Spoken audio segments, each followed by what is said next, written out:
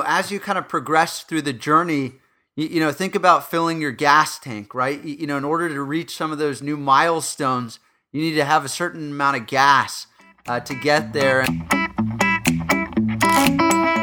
The Doctorpreneurs Podcast with James Gupta and Dr. Greg Goodman. Transatlantic perspectives on the latest and greatest topics in healthcare innovation.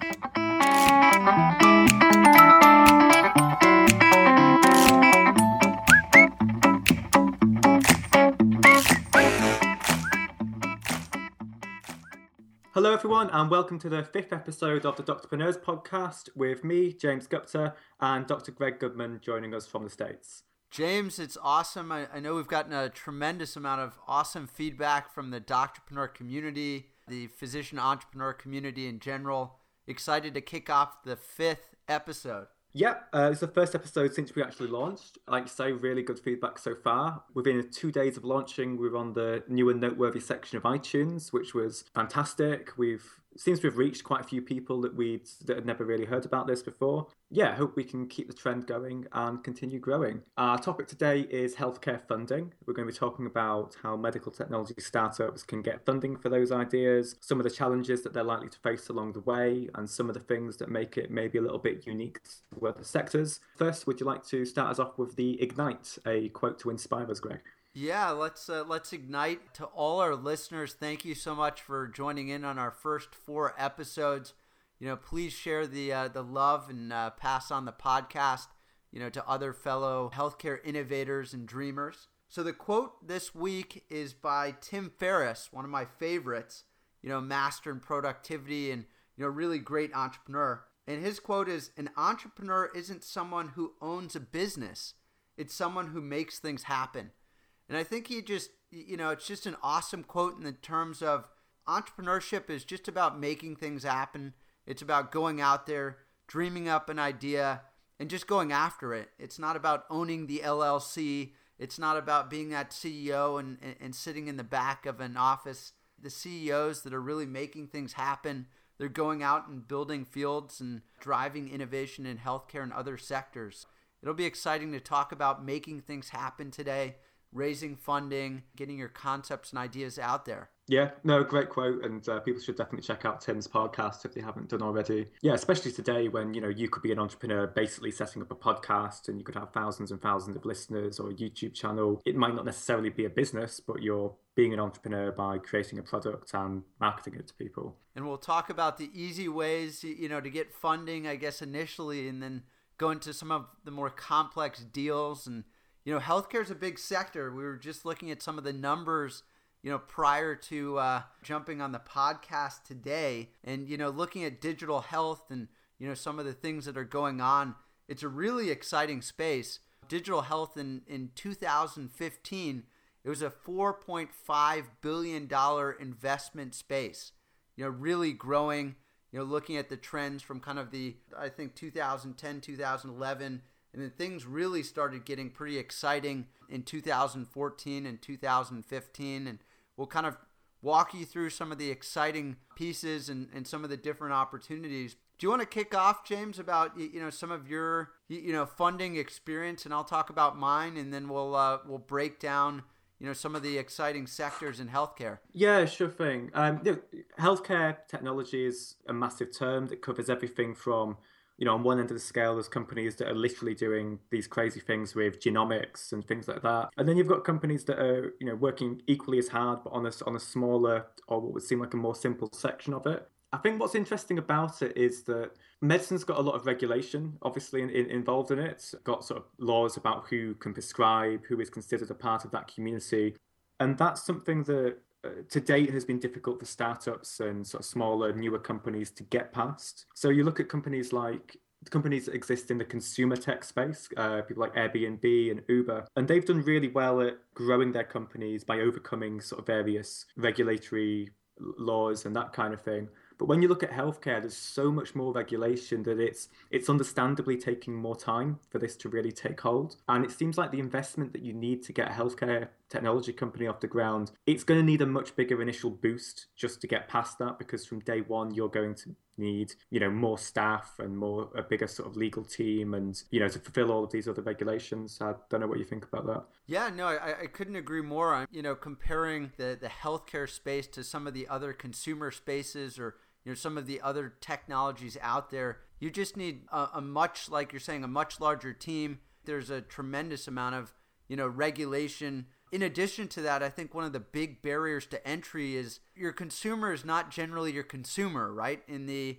Airbnb or Uber space, it's just the person looking for, a ride or, a place to stay. But when you get into healthcare, it's really complicated because, at least in the States, right, the payer might be actually the insurance company and the patient is not front and center in making some of those decisions and, looking at, who's a part of that. In addition to that, very complicated healthcare, systems in terms of, large hospital systems. You've got some of the smaller, individual physicians. There's a lot more players that you have to really understand the landscape of who's actually the end user, who's paying for the technology might be different than who's using it. And so I think you have to be aware of all those, nuances when you're getting started. And there's a lot of, very complicated pieces to getting your app into a hospital is not so easy. Yeah, no, that's a really important point actually, because my own company's in the education space, and understanding that difference between the people who are using your product, which is the students, and the people that are actually making those purchasing decisions, who are the payers, the universities or the schools, and the different priorities they have on things is really important, because you could have a product that students or patients absolutely love and definitely get value out of, but if it's not ticking the right boxes for those payers, then it's not necessarily going to get anywhere. Just looking at the healthcare trends, and we'll talk about some of them, but if you look at the funding, if you remember that first figure, the $4.5 billion, which is a large figure, that's the funding that was actually received by companies, and you look at the largest piece of that pie, if you think about the investors and people looking for returns, the largest sector was actually the healthcare consumer engagement. I wouldn't call it low-hanging fruit. The opportunity to, sell the doctors on like a ZocDoc, which is helping connect patients with doctors, is maybe a much easier feat, and making that mobile and simple and cool is much harder than looking at, how can you get in the weeds and really build out, very complicated structures for care coordination, helping patients transition from the hospital to the outpatient setting, following the dollars and figuring out the incentive structures around those collaborations is much more complicated. It'll be exciting as some of the wearables are pretty exciting. There's other spaces. I mean, telemedicine we had an episode on is getting a big chunk of the dollars. Care coordination, looking at some of the future trends, I wouldn't say that the consumer part would not be a big piece. Some of the other sectors, like the care coordination, things are a little bit more directly involved with the patient, physician, hospital, will be getting some larger chunks of the dollars as we, kind of mature in terms of, where the venture capitalists and some of the equity players are looking to invest. I think so. The healthcare consumer engagement thing's really interesting, because yes, on one hand, it is a low-hanging fruit in the, it's not about creating a new technology or a new drug necessarily. It's more about utilizing what we've already got and making sure that patients are using it to get the most benefit out of. But it just reminded me when you said that of a quote from a guy called Leonard Kish, who's a US health IT consultant. And he said that patient engagement will be the blockbuster drug of the century, which makes a lot of sense. I think we put out a lot of hope for suddenly discovering like the cure for cancer or oral insulin or something like that. But the thing that's going to really make the difference is some sort of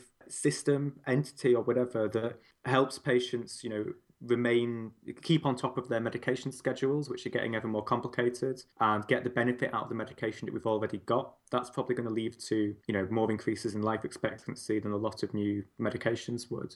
So it's not so surprising that so much money is going into this in terms of apps that will intelligently remind you of what you should be taking, or just things that make the process simpler, because it seems like there's a big missed opportunity there. Yeah, you're talking about, I think, the field of digital therapeutics and prescribing applications, I think will become much more physicians prescribing hopefully less medicines and more digital applications to the patients. The other piece, looking at some of the exciting sectors where, and we'll probably have a whole show on this, the whole wearable space. How can we tap into this data? How can we look into, what patients are doing every day, and how do those behaviors, smartly understanding what motivates, what doesn't motivate individualized patients, and then prescribing them apps that make more sense, and really drilling down on, pieces that, work or don't work. It'll be a lot of fun, I think. That'll be a great episode. I'm really looking forward to it. Without going, too in depth onto it here, I think the most exciting thing about wearables is their ability to close the feedback loop. There's no problem with medication compliance in painkillers, for example, because people know the benefit they get out of it. When you're talking about something like blood pressure medication or statins and that kind of thing, where you don't get the immediate benefit, if patients can immediately see what their blood pressure is doing or what their cholesterol is doing as a response to taking their medication, that's going to be a massive incentive for them to keep on taking it regularly. Yeah, I guess the main point there is there's lots of interesting areas there, going from sort of digital apps that will encourage patients to take their medication more regularly, things that can improve the coordination of care, telemedicine, and then some really interesting sort of biometric genomic advances that all this VC money is going into. So I know, maybe to clarify for some of the newer entrepreneurs, we'll break down some of the different funding just briefly.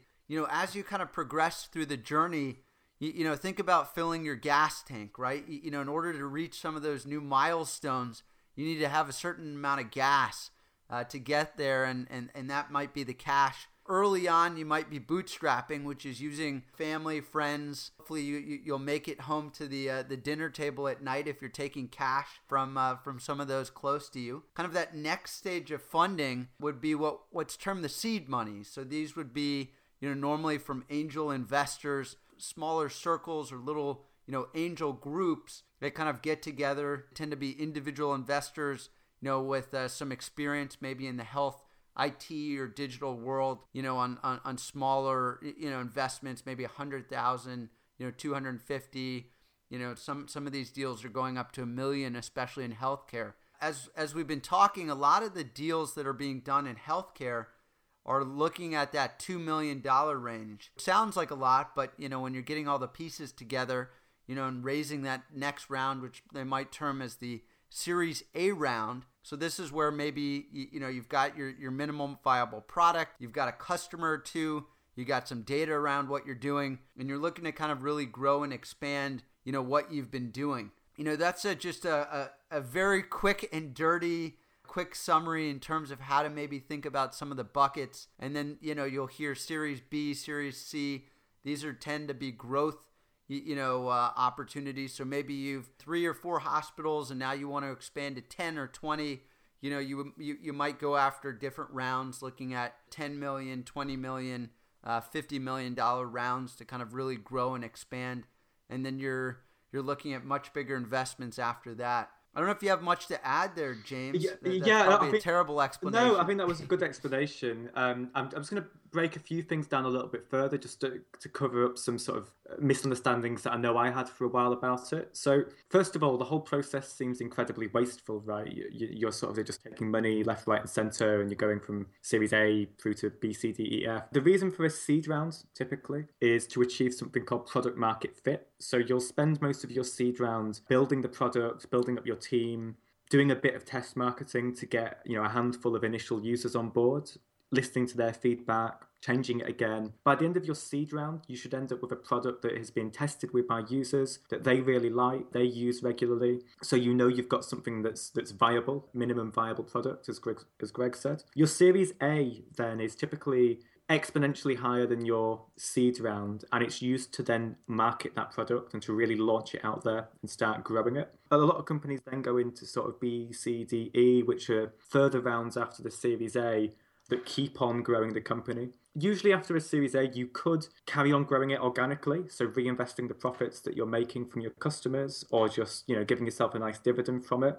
The reason people go for further investment rounds is because they want to take advantage of that sort of market traction that they've got and capture as much of the market as they can and get these contracts signed, just capture the user base before a competitor has a chance to catch up with them. So you sort of accelerate your rate of adoption with funding rounds, knowing that you can then sort of get the dividends and get the money back from it afterwards. I think you added some really great points there. One thing I want to just add as well in the funding discussion, I think a lot of people look at it as a really exciting, you raised a few $1,000,000. It's incredible. I think that's just the beginning. As I was talking about, it's just the fuel to the fire. The challenges in terms of getting the right people on board sometimes with funding can help. You recruit, some people maybe not to work for incredibly high salaries, but at least bring on some people and provide some capital to really grow the team, achieve some of these milestones and goals. Funding is exciting, but it's just the beginning of the journey. It's totally. 6 months ago, getting our funding was the hardest thing that I ever did. And now I look back and think, God, I wish I could be doing that again. It's just the beginning, right, Jim? Now you have to prove your product. You've got to, make sure that you're hitting the milestones. That money goes sort of left, right, and center. Like, as no matter how careful you're being, there are expenses that you just weren't aware of before. Getting the right people and getting people who can do the job well cost what they cost, and you've got to factor it all in. That burn rate, like you're talking about for some of the new entrepreneurs, the cash goes quick, and figuring out, I think the other priority is how to spend your cash, right? So you raise $2 million, what are the top priorities, how to really, think about where to put the money and, what's going to be your biggest bang for your buck in terms of getting to some of these follow-up rounds, ultimately to hopefully achieve the massive success that you're looking for. Right, James? It's difficult because you've got £2 million, $2 million in your bank account, and on one hand you sort of think, $2 million, that could get you anything, right? You could basically buy your way to the front of a paper and have mass success that way. But no, there's got to be a lot of strategy behind it. There is such a thing as doing your marketing just too early when your product's not ready for it. You could spend money on the wrong features for your product. You could do something badly and end up with a lawsuit coming your way. So yeah, funding definitely just the beginning. And to your point, it's really about figuring out where the resources go and smartly allocating them and testing, right? Because to your point, the $2 million goes quick. So figuring out how to test and get the product out there in a smart way makes a lot of sense. That's sort of seed and sort of Series A, B, C funding. I guess this would be a good time to sort of mention crowdfunding as well as a sort of parallel. Yeah, I know you, James, have quite a bit of experience. For your current startup, you guys did a pretty exciting crowdfunding round, right? Which is a little harder in the healthcare space. I know you're in the medical education space or in the education space, but you want to talk about that experience? My company, Sign Up, is an education company with an online studying platform, initially for medical students and now for just students in general. We ran a crowdfunding campaign that eventually got us £200,000, so about $380,000, let's say that is. Yeah, a good-sized seed round, basically. And it was an equity-based crowdfunding platform. There's two types of crowdfunding. First one, which most people, definitely most Americans, will be familiar with, is reward-based crowdfunding. So that's things like Kickstarter and Indiegogo, where you've got an idea for a product, but you need money initially to develop it. You tell people about it, and they get a pre-order or some sort of perk if they put their money in up front. The UK has been really good in pioneering something called equity crowdfunding, which is much more similar to a normal investment round where you get investors on board who give you money in exchange for actual shares in your company going forward. So it's like running a normal angel round, but split between 50 to 100 different investors. So we ran one of those rounds, which has worked really well for us. We now have a range of investors. A lot of those bring their own experiences onto the team as well and are helping open doors for us in other areas. We ran it on a website called crowdcube.com, which made a lot of the legal work and the finances around it relatively simple. And literally in the last few months, the US SEC has started to allow equity-based crowdfunding in the States, which it didn't do before. So that's probably going to be a big up-and-coming platform over there over the next year or so. I'd recommend people to check it out. So I think that's really exciting. Like you're saying, some of the regulatory space in the States is changing. One thing that I wanted to ask you is it seems like, 50 or I don't know, how many investors do you have? Do you feel like there's too many cooks in the kitchen when you go through a funding platform online versus maybe going to a standard angel group or, even just raising say 50 or 100K from 5 different investors, which might, achieve the same thing. What do you think some of the advantages were? There are definitely advantages, which I'll chat about. There's arguably disadvantages, at least in theory. For us, we've not run into them yet. So I guess we've got 141 investors, and that's split into about 120 non-voting investors and about 21 voting investors who invested a certain amount that got them that right. The way we've built our sort of legal sort of constitution around the company that CrowdCube recommended is that we can make all decisions and do all voting by email. Investors have 7 working days to respond. Otherwise, we can sort of discount their vote. So we don't need to be messing around with posting and chasing up people and things like that. So that lets us, even with close to 150 investors, still operate in quite a lean, agile way, which is really helpful. The disadvantage is, if you didn't have something like that set up, yes, it could become a bit bloated quite easily. We've taken care of that. The advantages are we've got a lot of people in our company who have chosen to invest in it because of their own experiences in the education space. We've been put in touch with potential Series A investors, people who might want to get involved on the platform, people who might want to help test it, people who've got links to journalists and that kind of thing. It's a really great way of getting started, especially if you're relatively new to the space. You've maybe not got much of you don't know a guy who knows a guy in a venture capital firm and you're just looking to get started. I think crowdfunding is a really great way of reducing the barriers to entry for new entrepreneurs and letting people invest in ideas that might not have got a look in before. Yeah, it sounds like it's really an interesting platform. On the one hand, you've got it seems like over 100 investors, but when you look at, maybe some of the knowledge behind that, and then you drill down to the, 20 or so that, maybe have a little bit more rights given the actual capital they invested in. And I'll just bring up one point. I went the other way. I went maybe the old school way before they had such cool crowdfunding, raise some, some money in the same, few 100K regard. And I think you learn quickly there's the smart capital. I won't call it the dumb capital, but, people that can add value like you're mentioning, that really know the space. I think it's just such an important point, when you're looking, especially early on.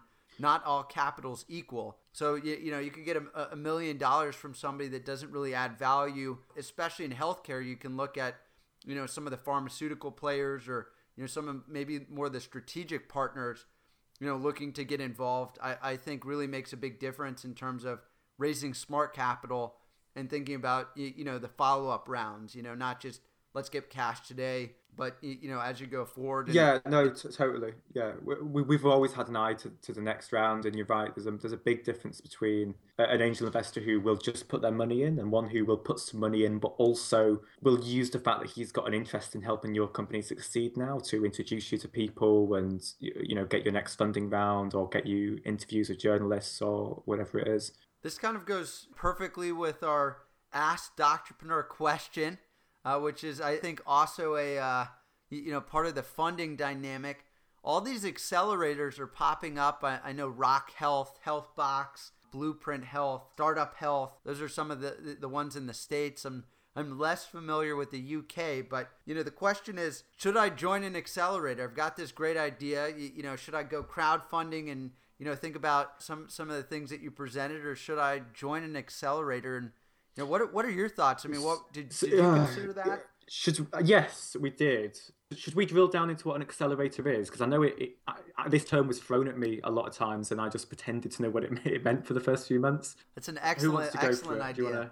I guess I'll take a little bit of a stab, because one of my early companies was called Siona Box. I started what I termed a little bit of an accelerator. An accelerator, at least the way I think of it, is, think about you being a little baby chick, right? And maybe I'm using too many analogies, and we'll get some feedback here, right? And you need to go into the nest, or that little incubator that, your mom has in you, with warm, fuzzy space and a nice, comfortable nest and good food, and to help you kind of grow up to be a little bit of a bigger baby bird where you can actually fly out of the nest, go out, get your own worms.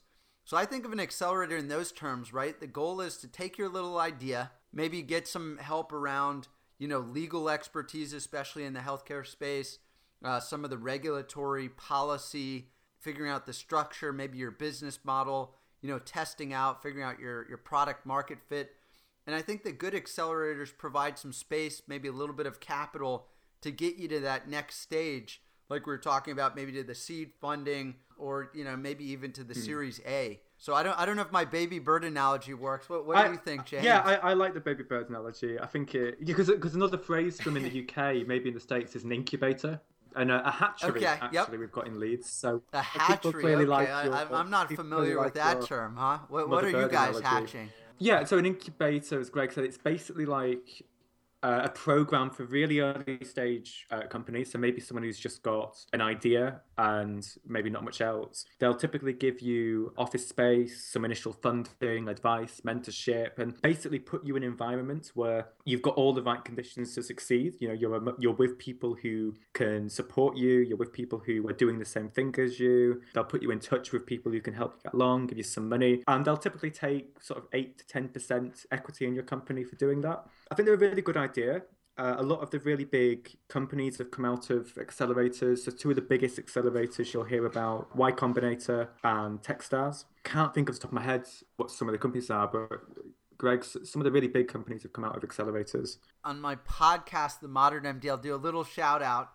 Sean Duffy, who I have an upcoming interview with, went to Rock Health, and he launched a company called Omada Health, building health coaches and thinking about chronic disease and management. And they were named one of the Fast Company 50 most influential companies. They're really gaining a lot of traction. There's quite a few companies coming out, Rock Health, Healthbox, that go on to raise funding and lots of deals being done. I know you mentioned Y Combinator and some of the other more broad incubators. It's kind of interesting. One thing to maybe consider is, would a healthcare specifically focused incubator be your best option, or would a Techstars Y Combinator be an option? And, I think healthcare I know we've used complicated and, difficult so many times, but I think it's a challenging space, being focused and having that insight into some of maybe the other partners and some of the health systems, getting your product out there, getting it tested in some of the hospitals and larger systems. Thinking about joining a healthcare specific or exclusive incubator might be a really smart decision. I totally agree, actually. I generally don't advise people to join accelerators unless they're going for like the Y Combinator, Techstars, sort of internationally renowned sort of ones. But I agree with you. I think healthcare is such a different space just because it is way more regulated. So much of your product's success will depend on not how good it is, but whether you can deliver it to the major sort of healthcare provider in your country, whether that's the NHS or the various providers in the US. It's probably worth joining an accelerator. There's always I guess sort of snake oil sort of companies that are set up because they're just sort of taking 8%, not really adding much value apart from the office space, and picking companies that will succeed with or without them. But in healthcare, I think the right accelerator can really make a big difference because they know people in the industries you want to sell to. They know about the regulation behind it. They can help you get on the map, basically. Two of the ones that we know at Doctorpreneurs, and I know both the guys that run them, are Forge Health, which is based in the north of England. Really highly recommend it. The team behind that have a track record in doing this sort of thing. They've got some great partners signed up. And HTI Labs down in the south of England, which, again, similar track record, great people behind it that I can really vouch for. You mentioned some really great points there, which is if you're going into an incubator, really have some specific goals that you want to accomplish. It's not just about getting, the 25 or 50 grand in the office space. What can they provide?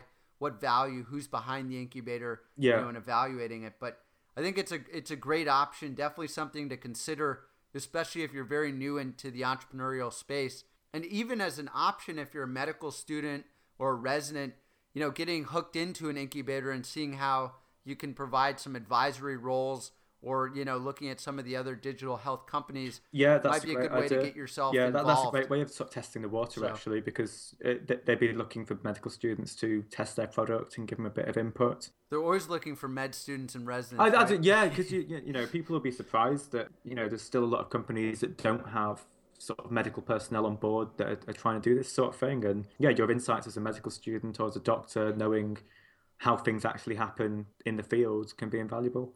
Couldn't agree more. So going to our clinic of greatness this week, something that I really aspire to, and something that adds a lot of value in my own life, just getting out there. So something that I try and do is, have coffee, have drinks, have dinner with 2 or 4 successful people per month.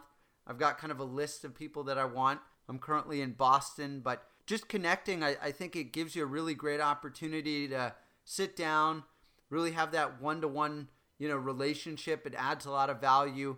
And I think it's a great way to learn about different things going on in the healthcare space or just in life as you grow as an entrepreneur, somebody that's looking to really make an impact. Is this something you kind of do as well, James? Grab coffee or drinks with other interesting people that really can add. I do insight? Actually, but what you said just sort of made me think. I should do that more. I do it in the sense of I get people ask me for sort of to meet up for a coffee and advice and stuff. I've not for the last few months sort of really put myself out there in terms of asking other people, sort of initiating that process. Yeah, it's something that I should do more, because every time I do meet with someone, more often than not, an interesting lead comes out of that conversation, either relevant to the business or just a new thing that you want to get involved with. And even further down the line, it's a small world at the end of the day, and the more people you know, the more sort of opportunities that are going to come your way. So yeah, great one. Yeah, it's a good way over, and it's kind of something that you do over time, to really build a network, build some kind of contacts for the future. And I think people tend to be generous on both ends of the spectrum, both trying to give back what you're saying as well in terms of trying to mentor, but also on the other side, I think circle yourself around some really incredibly smart people, helps you both to grow as a human as well as an entrepreneur. No, definitely. People, I think we've said this before actually, in that people are more often than not really willing to help people who are maybe a few months or a few years behind their journey, because they know they've had that help from people themselves. It's a really nice community, like whatever industry you're in, startups. So if you're thinking of being generous, share this podcast with your best friend, with anybody you know.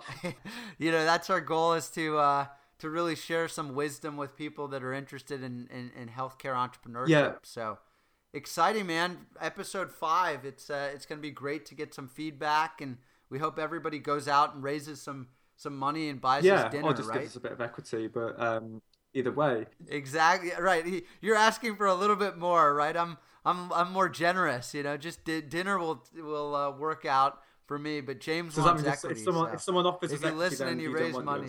Yeah, I guess I'll take equity, dinner, and a free trip to London for your upcoming event, yes, right? Yes, reminded me. Yeah, we've not really done this before, but the Doctorpreneurs, we partner with various events, organisations that we can really get behind, and we're incredibly proud to be partnering with the Wired Health Conference. So that's Wired Magazine, who a lot of you will have heard of. They have a health tech conference taking place on April the 29th in London.